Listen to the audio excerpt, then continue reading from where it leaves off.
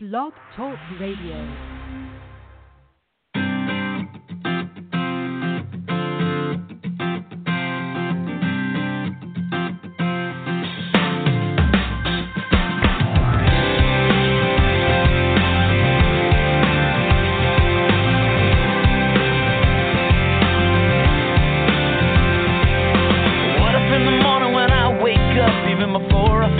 Coffee cup, I said,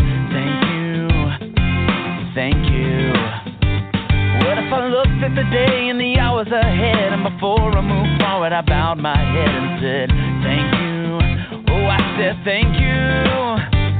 What if I looked at my life in a different way, took a little more time to stop and pray? I know it would change all the moments in between. So here I go. Thank you for everything. For loving me, it don't even matter what tomorrow brings. Well, I will sing my thank you for sun and rain, for what you give and take away, for all your goodness. I will always say thank you. Oh, I say thank you.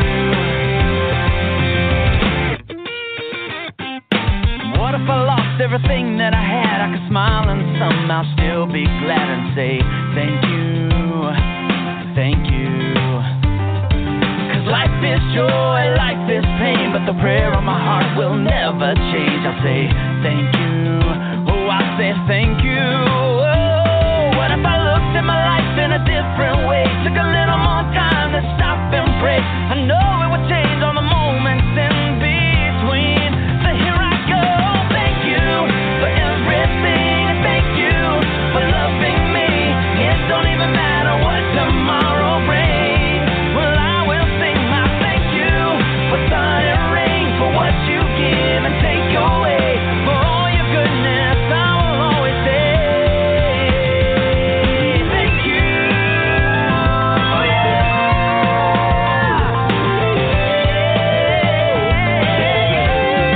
I will sing my thank you for everything. Thank you for loving me.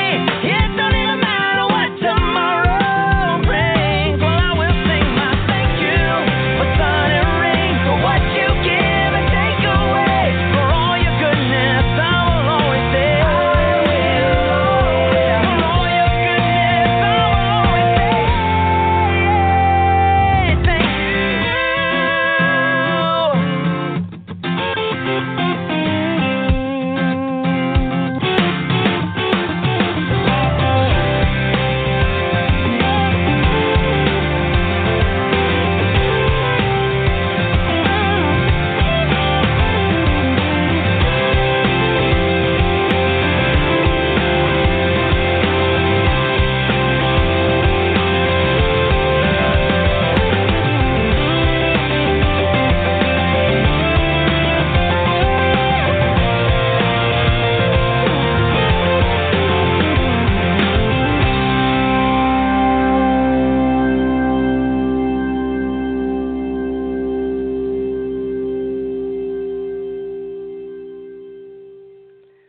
Welcome, everyone. Thank you for tuning in to Energy Awareness Radio. Today, we speak of love. Great love beyond all that one could ever imagine.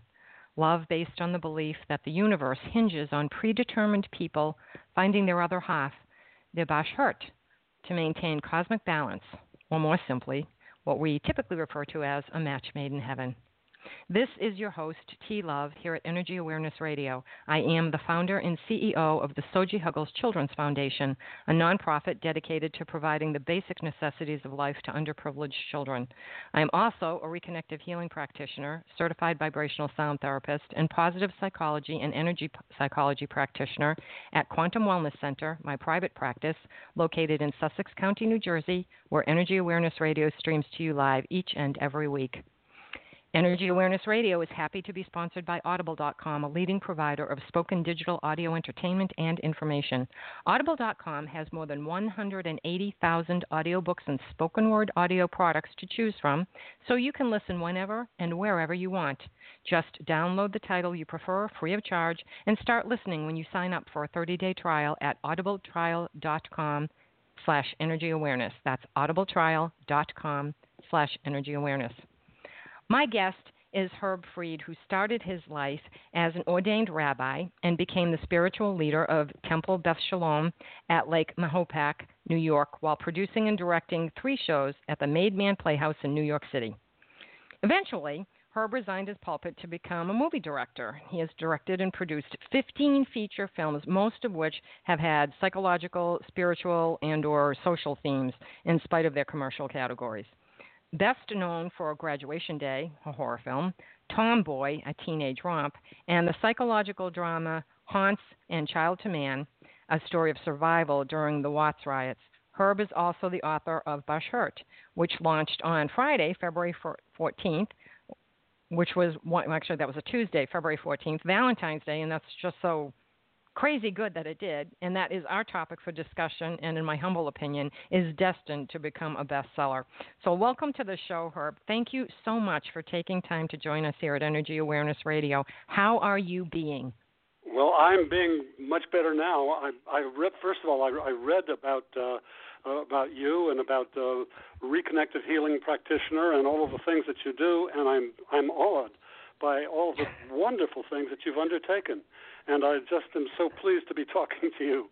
It really is it's a privilege for me, and I'm just delighted. It's a privilege for me as well. I could not put down this book. I seriously began to burn dinner one night while I was reading it. I mean, there was, I had to clean the stove and take it apart because it was like everything boiled over. It was a mess, but I didn't care. You took me away. I was so enthralled and intrigued, and a whole array of emotions is how can I say this? The wonderful roller coaster I got from reading your book. And I have heard the word, and I don't even know if I'm pronouncing it properly, Bashert before, but I wasn't as aware of the full meaning of it until I read your book. So to ensure that we're all on the same page, would you please tell our listening audience what exactly does Bashert mean? And probably first I should ask, am I pronouncing it properly? Yeah, you're doing a great job. It is pronounced Bashert, B-A-S-H-E-R-T. Bashert. It's a Yiddish word, and it means soulmate. It means that for each of us there is a preordained, predestined soul that will give us complete and wholeness in our lives once we get together. It emerges from the Kabbalah, which is a mystical source you might be familiar with, your listeners might. And the idea is, as you beautifully stated, it's that God, prior to birth, often will separate a soul, and it becomes the mission of the two people to find one another through life. And when they do, their life is exalted. Now, I can write about this because I've lived it. And I know that there's so many people I've spoken to who've read the book and who come to me and say, this is a story of my life as well. I was a one for a very long time in my life, and my life just felt that it wasn't quite complete. It wasn't going in the right direction. And my other half came in, and I suddenly became a two, and he or she became a two, and our lives just multiplied, the value of our lives, the values in our lives. And so that's what I set out to do. But, you are deeply involved in spiritual areas, and so you're way ahead of most people, including me. But I, too, have studied the Kabbalah, and studying for the rabbinate, I was able to access and sometimes come close, because some of my professors, I don't know if your readers or listeners are familiar with Abraham Joshua Heschel.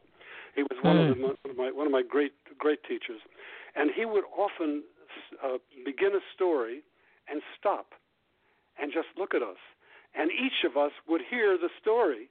And he would ask us afterward, what did you hear? And we would tell him, and it was all some version of the same story. Each of us is a little different, but all the same thing.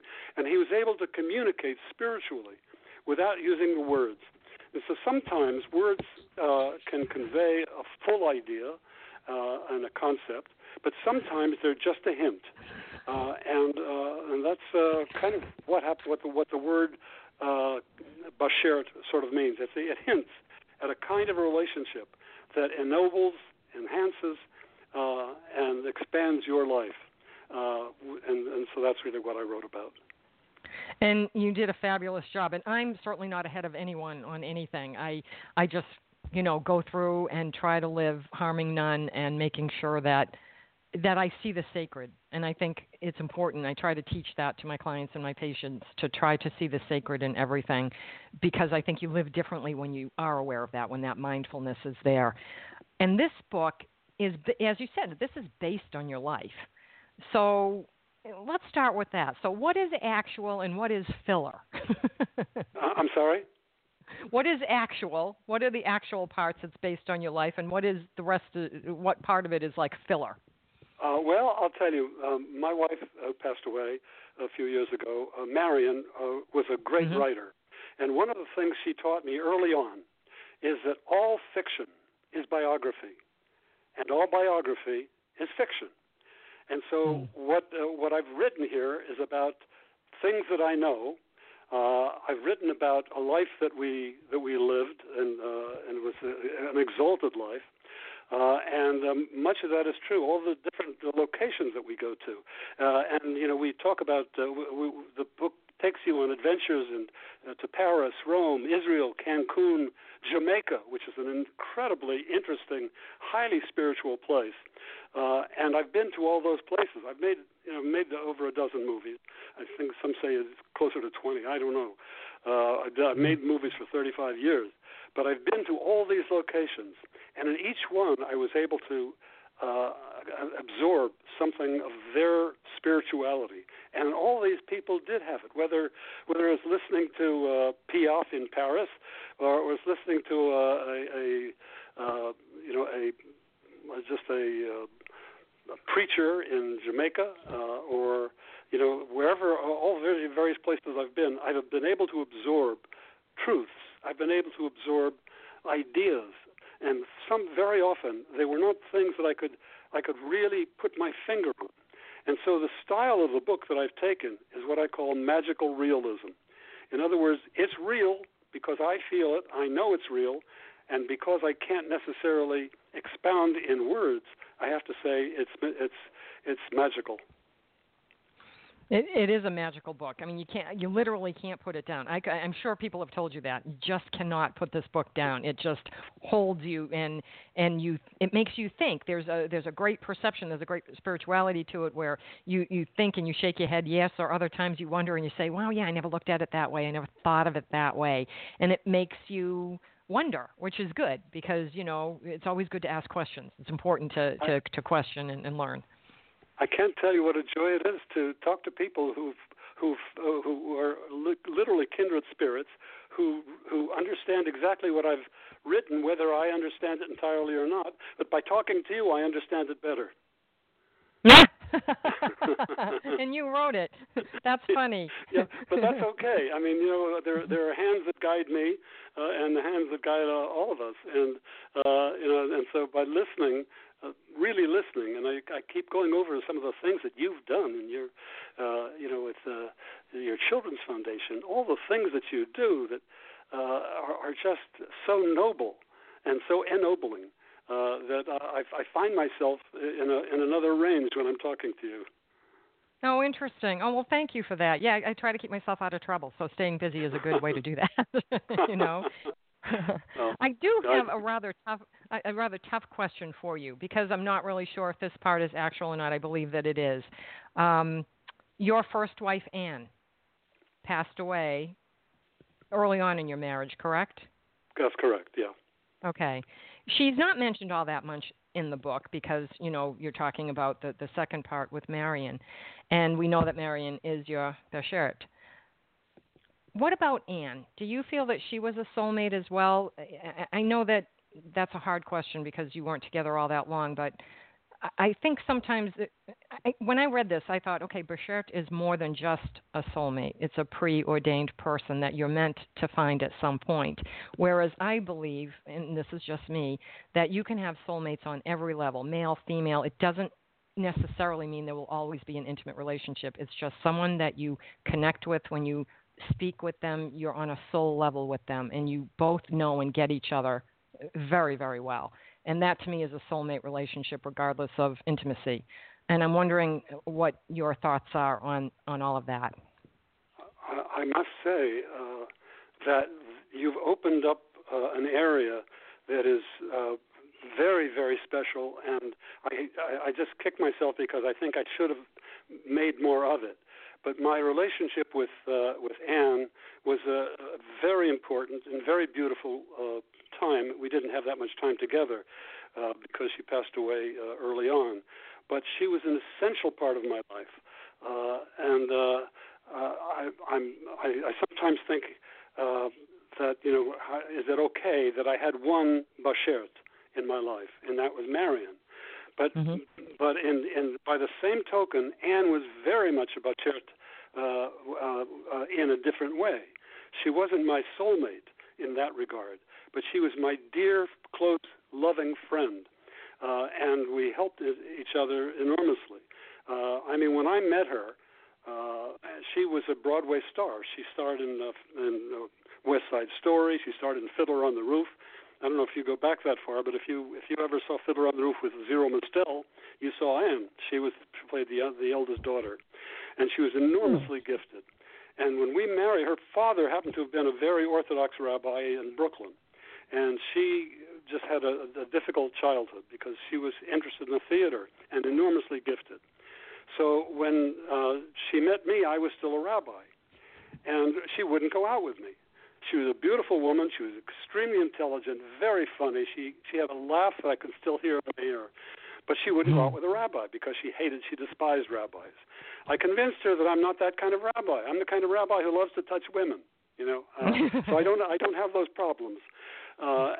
But slowly she began to take me around to the theater, and she opened up an entirely new avenue for me. She got me into acting classes. I took dance classes. I studied dance with Martha Graham. I even joined a little group that did improv. And so she began to give me this whole new life that I realized was the way I wanted to live. And she enabled me to actually leave the rabbinate, which was a very important part of my life. I was a pulpit rabbi for just 3 years, and it was an interesting life.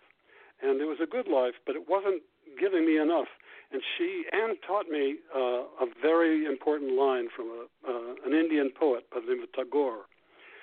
And the line is, Tagore says, God respects us when we work, but he loves us when we sing. And so I kept thinking about that, and I thought about my work as a rabbi. Working as a rabbi was very fulfilling in many ways.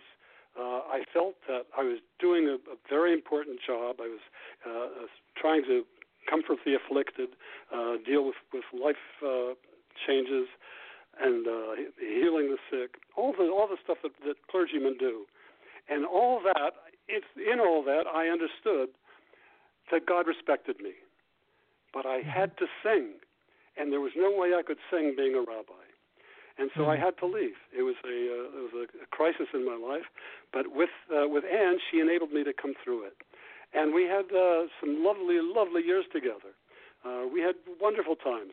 In fact, one of the things I made a film in Israel some years ago, and just before I did, she was in Fiddler, and they asked her to go to Israel because they were doing 2 new versions of Fiddler on the Roof, one in Hebrew and one in Yiddish.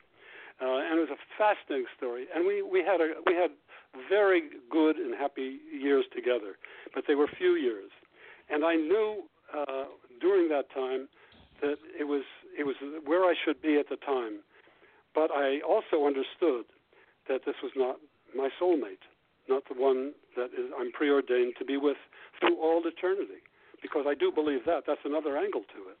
I do believe that we are the love that exists between 2 Bashert lovers, 2 Bashert people, 2 people who are preordained to be together, that love can transcend death. And so that's a whole other aspect to it.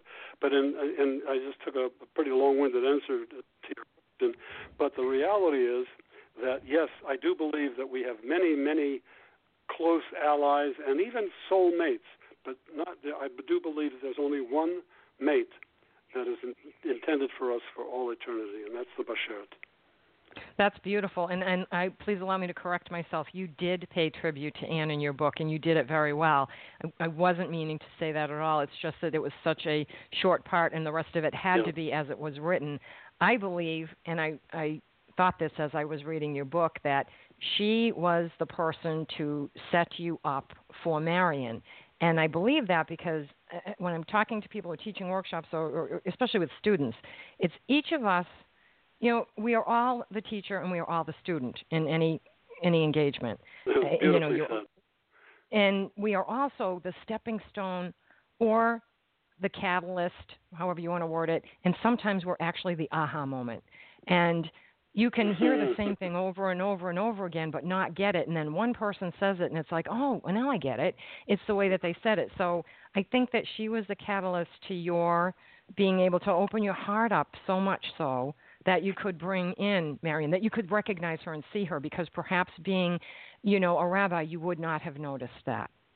That's beautifully said, and how insightful for you to see all that, because that's exactly what it is, and it's proven so many ways. I just flash back on my years when I married Anne. I was 29 years old. Now I grew up in Ohio and went to Columbia when I went to college. And I went out on dates all the time. I used to love to dance, and I'm 6 feet tall, not grotesque looking. And I went out with a lot of women, but I never fell in love, and until I was in my late 20s. This was the very first time in my life, and I fell in love with Anne, and we did marry, and it was very loving and very lovely. But the reality is that she set me up in so many ways. First of all, most importantly, emotionally, she prepared me for what it was going to be when I met Marion. But even beyond that, if I were still a rabbi somewhere, wherever, I would never have met Marion. Marion was, when I met her, had just been divorced. She was married for some 20 years to a very well-known actor. I guess you'd call him a movie star. It was not a good marriage. It wasn't right for them, but they both divorced. And she was divorced. She was divorced when I met her, and she had never really been in love this way either. And we met at a Writers Guild screening, which I would never have gone to if I were still in the rabbinate. And she never went to anyway because she just felt, it's just a bunch of writers angry that other writers are getting some applause. And we met at this place, and she just looked at me. I looked at her. She asked me something. I spoke 2 words, and she said from the minute she heard my voice, she knew. And I said, the minute I heard her voice and saw her face, I knew. It was like, the scene in Godfather when you're struck with a lightning bolt. I don't know how that happened. It's only happened that one time in my life, but I know that it happened. And yes, who prepared me for that? It was Anne. It was part of the process. That comes through in the book. I mean, it did for me. It was clear that this was, it was like, oh, okay, now I see how this was set up for him to meet her. And it was I love it when there is such you can see how life is intertwined. And, many times throughout life we have good ideas and we're going along and that's our plan. And then the Lord shows us that's not the plan. The plan's going to change. All of a sudden there's a different trajectory. And that has happened a number of times, but it's fascinating to see how it works. And it always works out for the better and for the greater good of everyone. If you hadn't met Anne, you wouldn't have met Marion. If you hadn't met Marion, you would never have written this book, which I think is really something that will be most helpful to many, many people because it does show a way to seek out and see and not just jump into anything, but really see how things can work and what the feeling comes across. I guess the emotions, there's total emoting going on when you're reading this. So, kudos to you. You're making me a very happy man. Well, that's because good. I must tell you, I had an interesting chat yesterday, and someone just kind of out of the blue said, "What do you see as your purpose in life? Why are you here?" And I had to think for a minute, and what I thought of was Coleridge's poem, The Ancient Mariner. I thought, I'm here for one reason. I've got a story to tell. And that's exactly the way I really define my life at this moment. And so when I find someone who actually understands and who can see and can help me understand more about what I've written, these are the high points of my life. Yeah, and the whole book is, you've had many high points, and it's great. I mean, let's face it, no marriage is perfect, but this is really showing how you can get through a lot of different things, and the forgiveness factor and the, how life and loss and love and forgiveness all comes into play. I believe that I would have found this difficult to write if it were me, but then I also feel on some level that I would have found it, I'm not really sure what the word is, empowering, cathartic, fulfilling, beneficial, purposeful. To be honest, this has been stumping me for a couple of days because I've been trying to think out what is the other word. And somehow I sense it is an honoring of sorts. Am I even close to the oh as my to God, why you're you wrote this? You're absolutely struck the heart. That's exactly what it is. That's exactly what it is. In terms of writing, I've written over 20 screenplays in my career. A screenplay takes me about, on average, 3 to 5 months every single day. 3 to 5 months, I can do a screenplay. This book took me 5 years, every single day. And it was never work.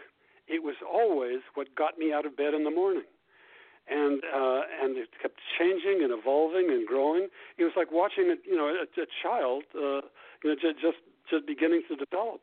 And and over the days, the months, the years, it became. It suddenly, I saw the picture. I saw the picture on the wall, and that's and it was not difficult.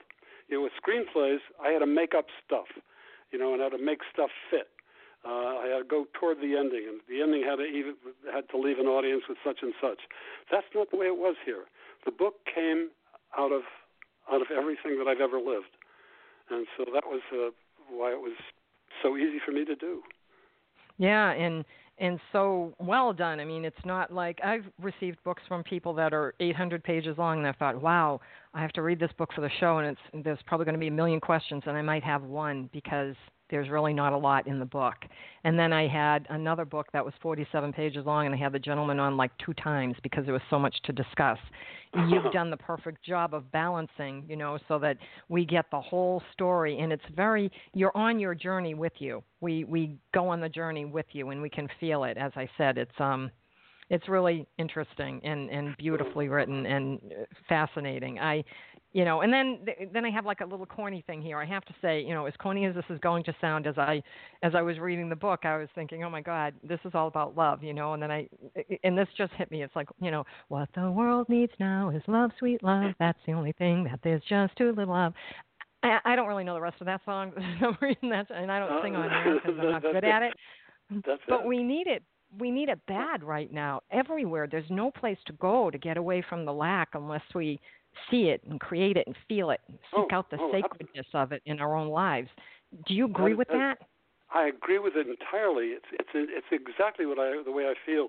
I don't know if I don't want to get political, but one of the things today is Women's Day, and I honor women.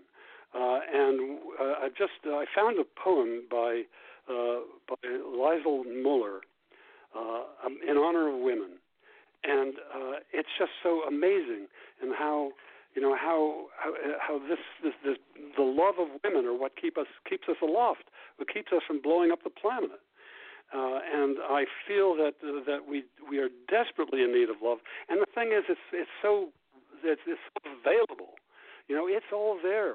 And this may sound strange because one of the things I started out with the Kabbalah, the mysticism, and then I started reading about quantum mechanics, and I began to think, wait a minute, there are these multiple universes that they talk about that have so many things in common with kind of classical spirituality. and things that can't really be spelled out, but they're there. In multiple universes, you can walk down the street and turn left and find your Bashert. You can walk down the same street, turn right, and you won't find your Bashert, but that was in another universe. And so I found that there is such a hunger to try to find a way to live a life as happily, as peacefully, as joyfully, as productively as you can. And so that's to hear you talk about that is really quite beautiful. Yeah, I mean, it just kind of makes sense to me. I'm a Capricorn, so I'm logical. Yes, you are.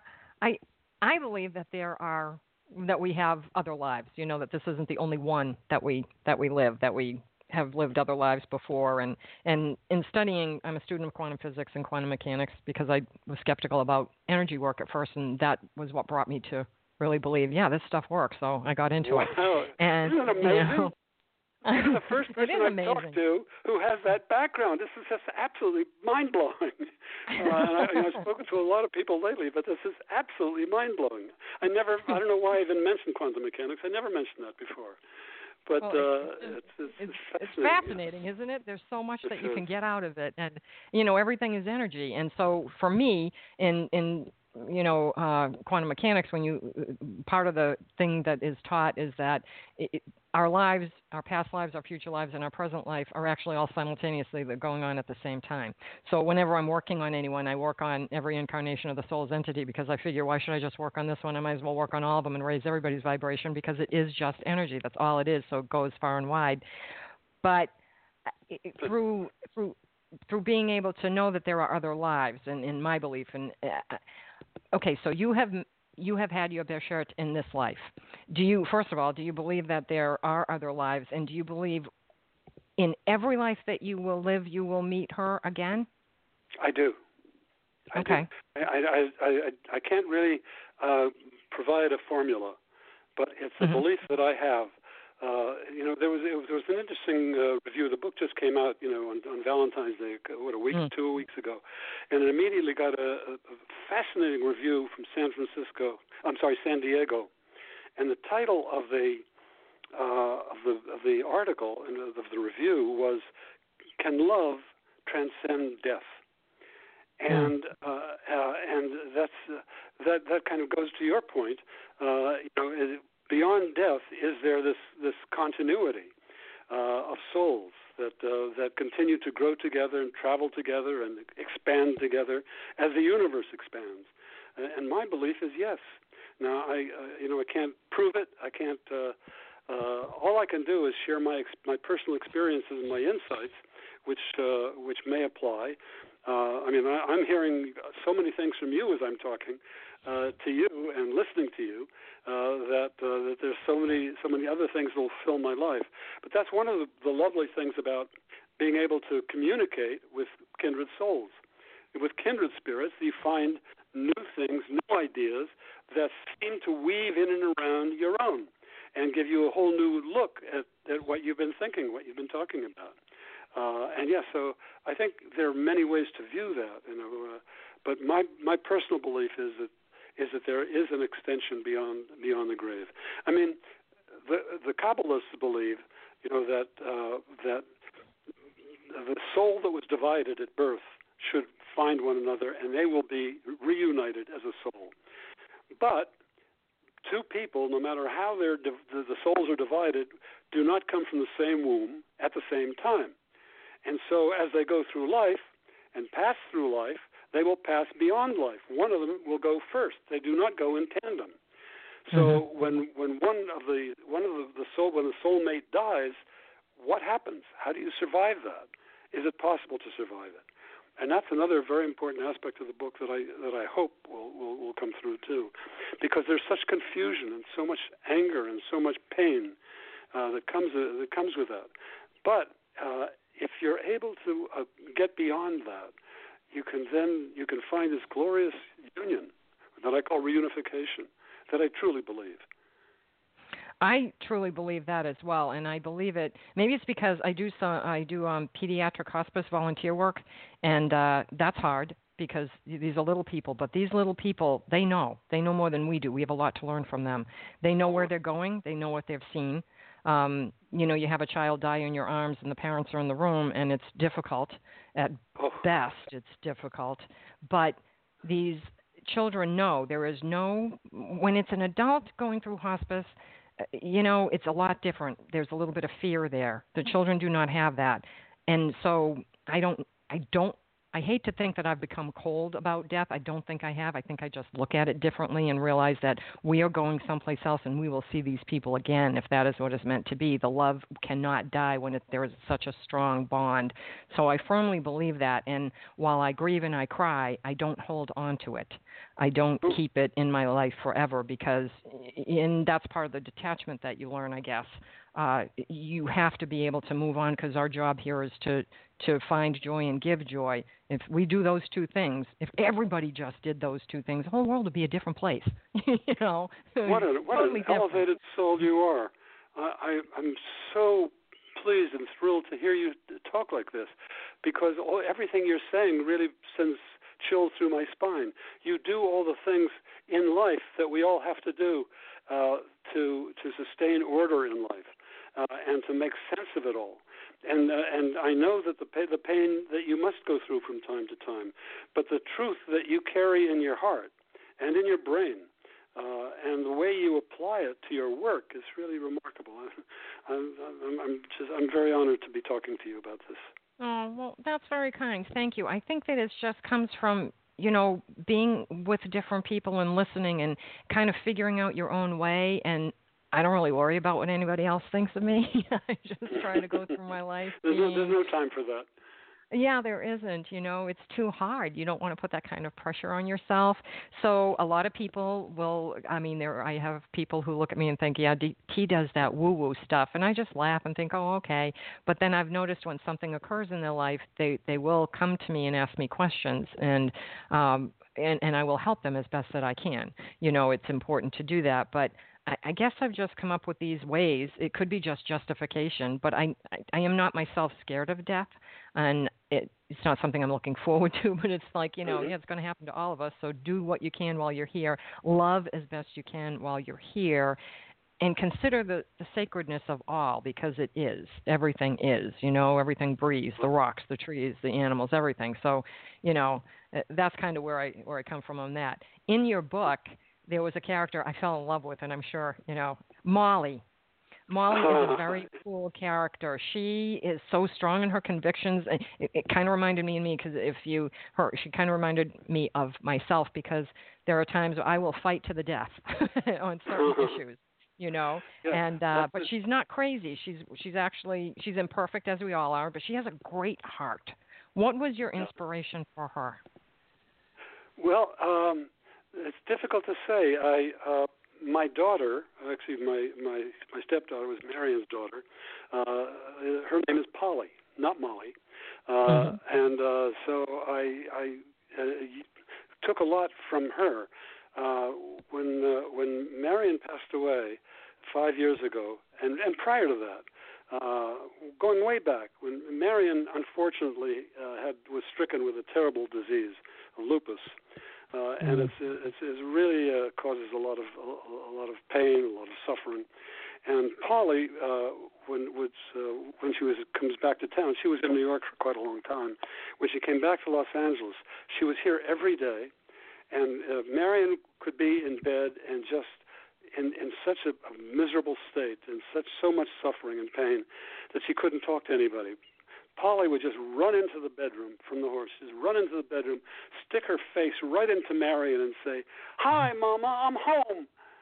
And Marion would just light up, and she brought her so much love, and she just sat there, and she put her hands on Marion's head. She combed her hair, and patted down her hair, and the two of them would just sit there and look, and Marion would start talking, start kibitzing, and they would get together and they'd start laughing. And so she was this amazing young woman. And I thought there are elements of her that I have to show. Now, in terms of her with her love interest, that is the guy she's married to, or gets married to, is a whole different story, and that was a fictional because Polly is not married. She's very popular, and she has a lot of friends, and male friends, and female friends, but she's not married. But I do use much of her personality, this kind of bubbling personality, and she has a way of igniting that in other people, and she could just look at them in the face and make them laugh. If you ever come out to California when she's doing a show, she's a singer. She does one-woman shows. And what I will do is send you a CD of some of her songs. And cool! Thank you. And there'll be so you'll get a sense of who that is, even though the character that I've created is a little bit different. But very feisty. I liked her. That's exactly. Because she still stayed. Precisely. It's a great word. She stayed grounded the whole time, because it doesn't matter. I mean, and I've had people say to me, when things are happening, you're still grounded. How do you do it? It's like you got to get through. You just got to get through. You can collapse later when nobody sees you. You can cry your eyes out later, but when you're doing something, whatever it is, you just stay grounded and move right through it. And she's very good in that way, Molly, who.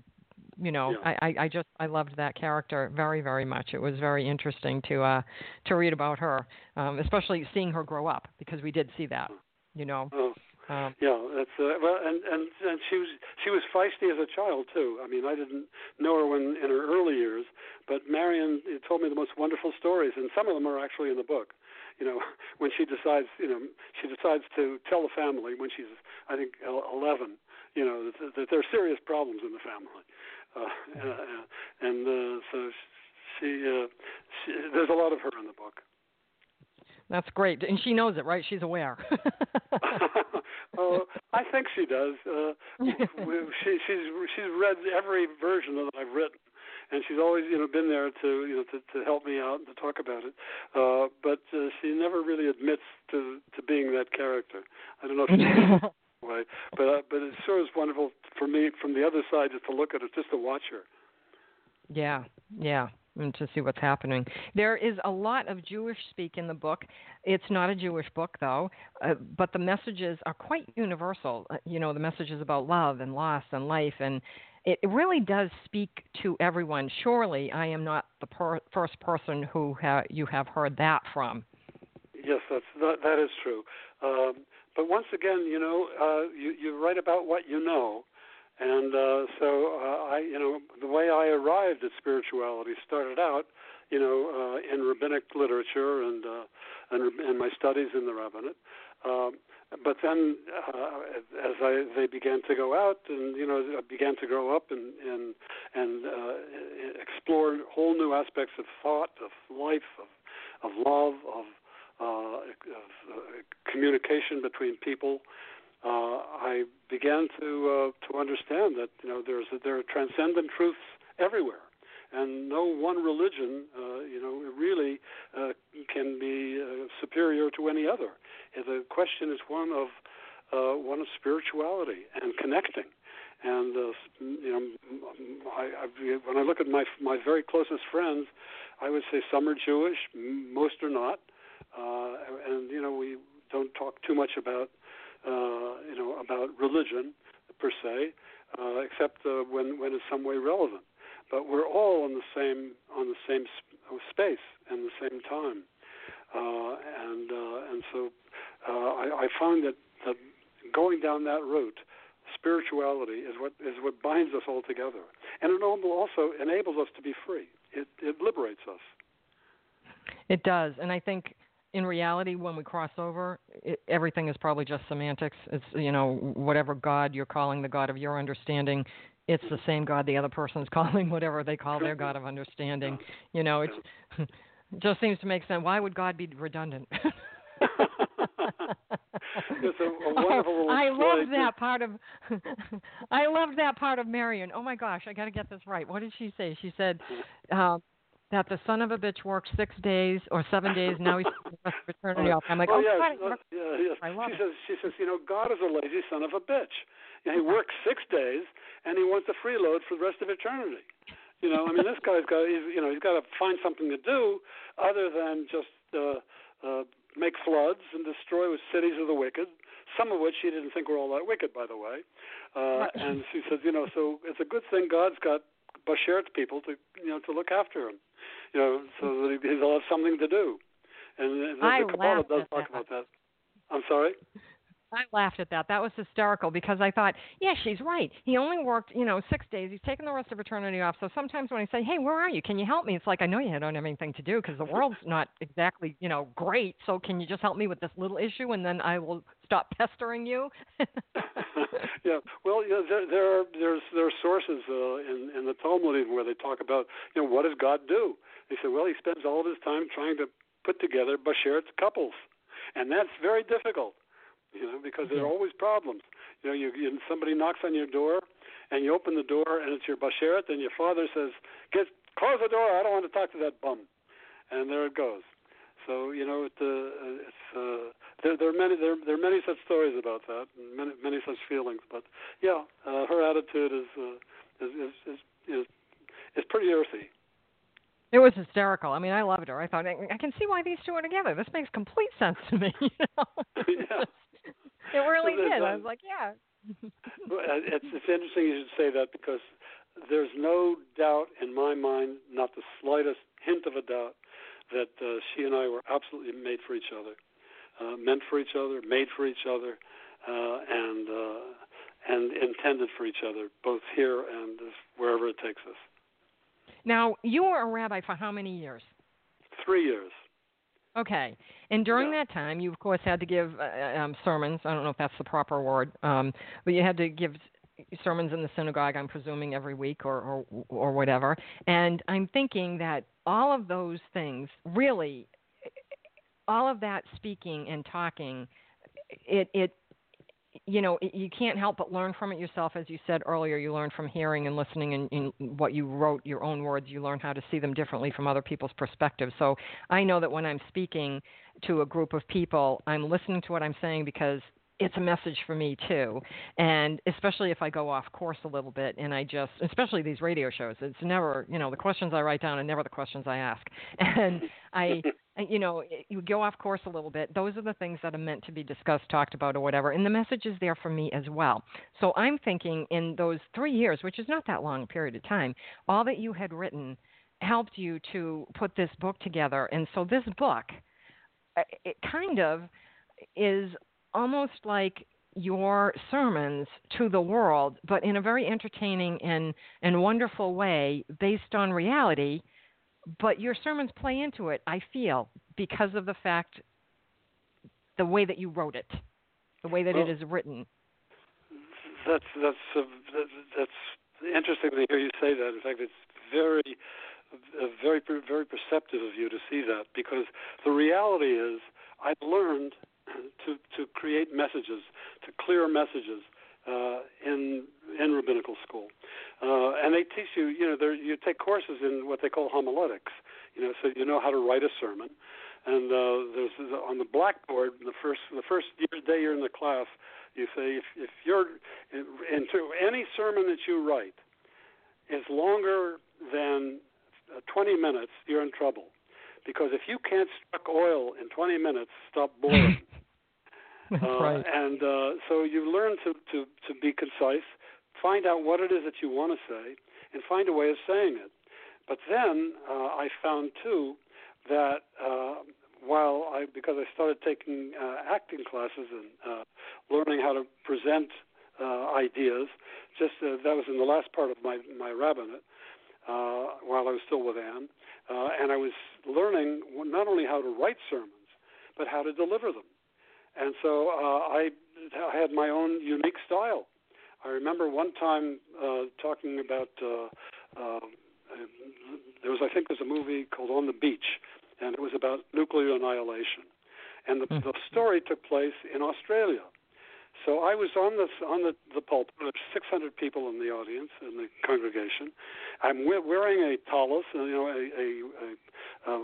robe, and I start to waltz across the stage, and I just sing, "Waltzing Matilda, waltzing Matilda." And everybody said, excuse me, Rabbi, what the hell's going on? What are you? And I said, this is a story about nuclear annihilation. And we're just waltzing around, not paying attention to what's going on. And I started to talk about that particular movie on the beach and about the threat of nuclear annihilation. So I had my own style as a rabbi.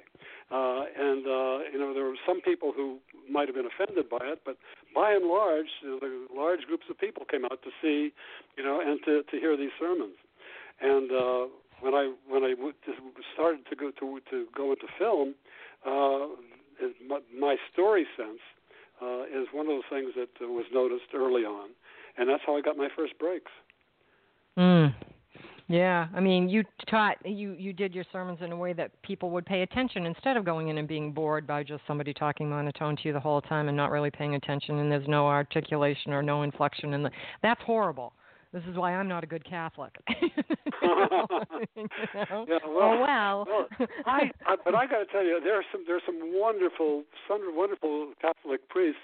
I don't know if you're familiar with Andrew Greeley. He was a very important Catholic theologian, and he came to talk to our group at the Jewish Theological Seminary. And I'll never forget what he said.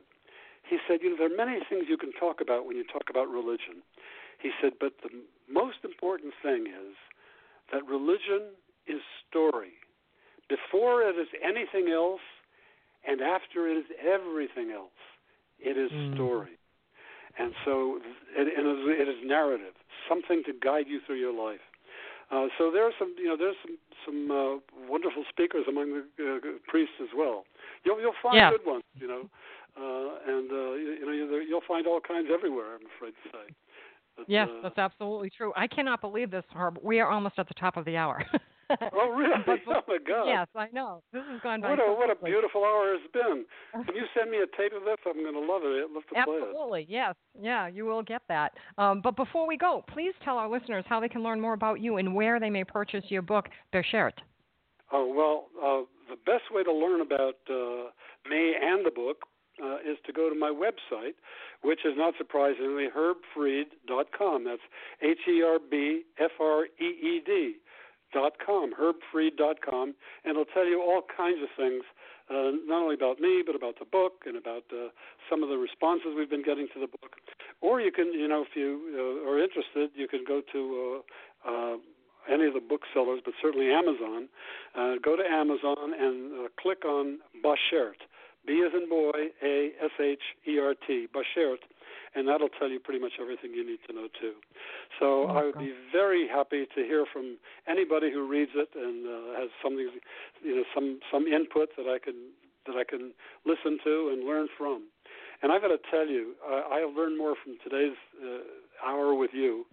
Hard to believe it's an hour. I know. But today's session with you has been absolutely delightful and thrilling. I will be in New York sometime next month. So if I get a chance to go over to New Jersey, I'll give you a call. Yeah, absolutely. Give me a call. Yes, please do. I'd love to be able to come into New York and meet you for a drink. I drink water. Lovely. I drink water. Okay, I will take you up on that. Oh, my goodness. And I appreciate you being on the air. Thank you so very much. It's been an incredible hour. One of the best shows I've had. So much fun. Thank you. Thank you so much for having me. You're welcome. So, listeners, we need you to spread the word. We know you enjoy what you hear on Energy Awareness Radio, so please share it with your friends. We live in a very challenging and constantly changing world. And that's why I have the guests that I do, to keep you apprised so you won't get lost in the dross of life. We need to stay aware so we can navigate easily and live the life we are meant to live productively, healthfully, purposefully, and sacredly. This is where you find the tools to do just that. So send the link for this show to everyone you know and let them have the same opportunity that you just had so they may learn and grow and make the world a better place for all. On behalf of everyone here at Energy Awareness Radio, I'd like to thank all of our listeners for tuning in. My name is T. Love, and I hope you'll be back next week for another great show here at Energy Awareness Radio.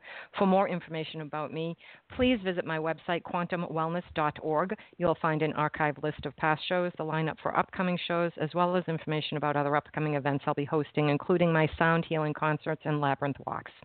Please be sure to check out our charitable organization for kids, Soji Huggles Children's Foundation, where every penny of every donation goes directly to children in need.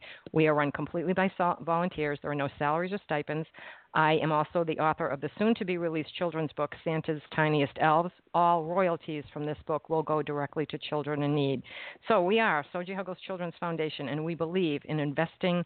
By investing in brighter tomorrow, we are giving them a better today. Thank you for taking time to visit our website, sojihuggles.org. Don't forget to follow me on Twitter at NRG Aware Radio. That's at NRG Aware Radio and at Soji Huggles.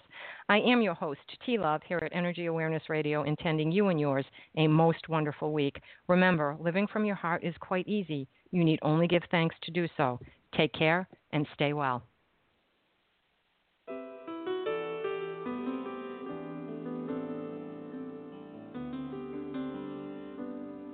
I got a roof over my head. I got a warm place to sleep. Some nights I lie awake counting years instead of counting sheep. I got a heart that can hold love. I got a mind that can think. There may be times when I lose the light and let my spirit sink, but I can't stay depressed when I remember how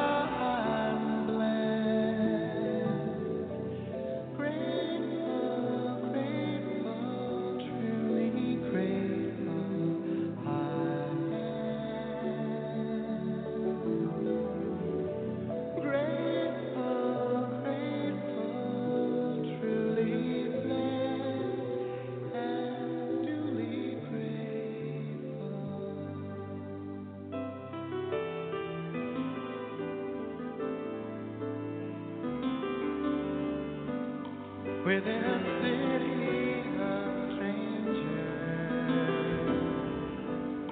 I got a family of friends. No matter what rocks and brambles fill the way, I know that they will stay until the end. I feel a hand holding my hand. It's not a hand you can see,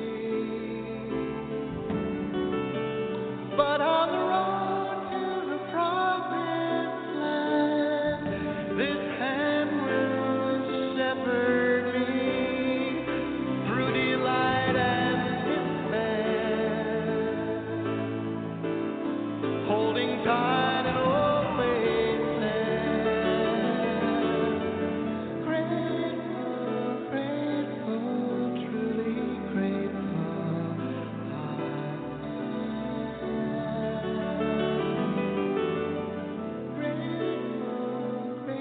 Grateful, truly blessed and duly grateful.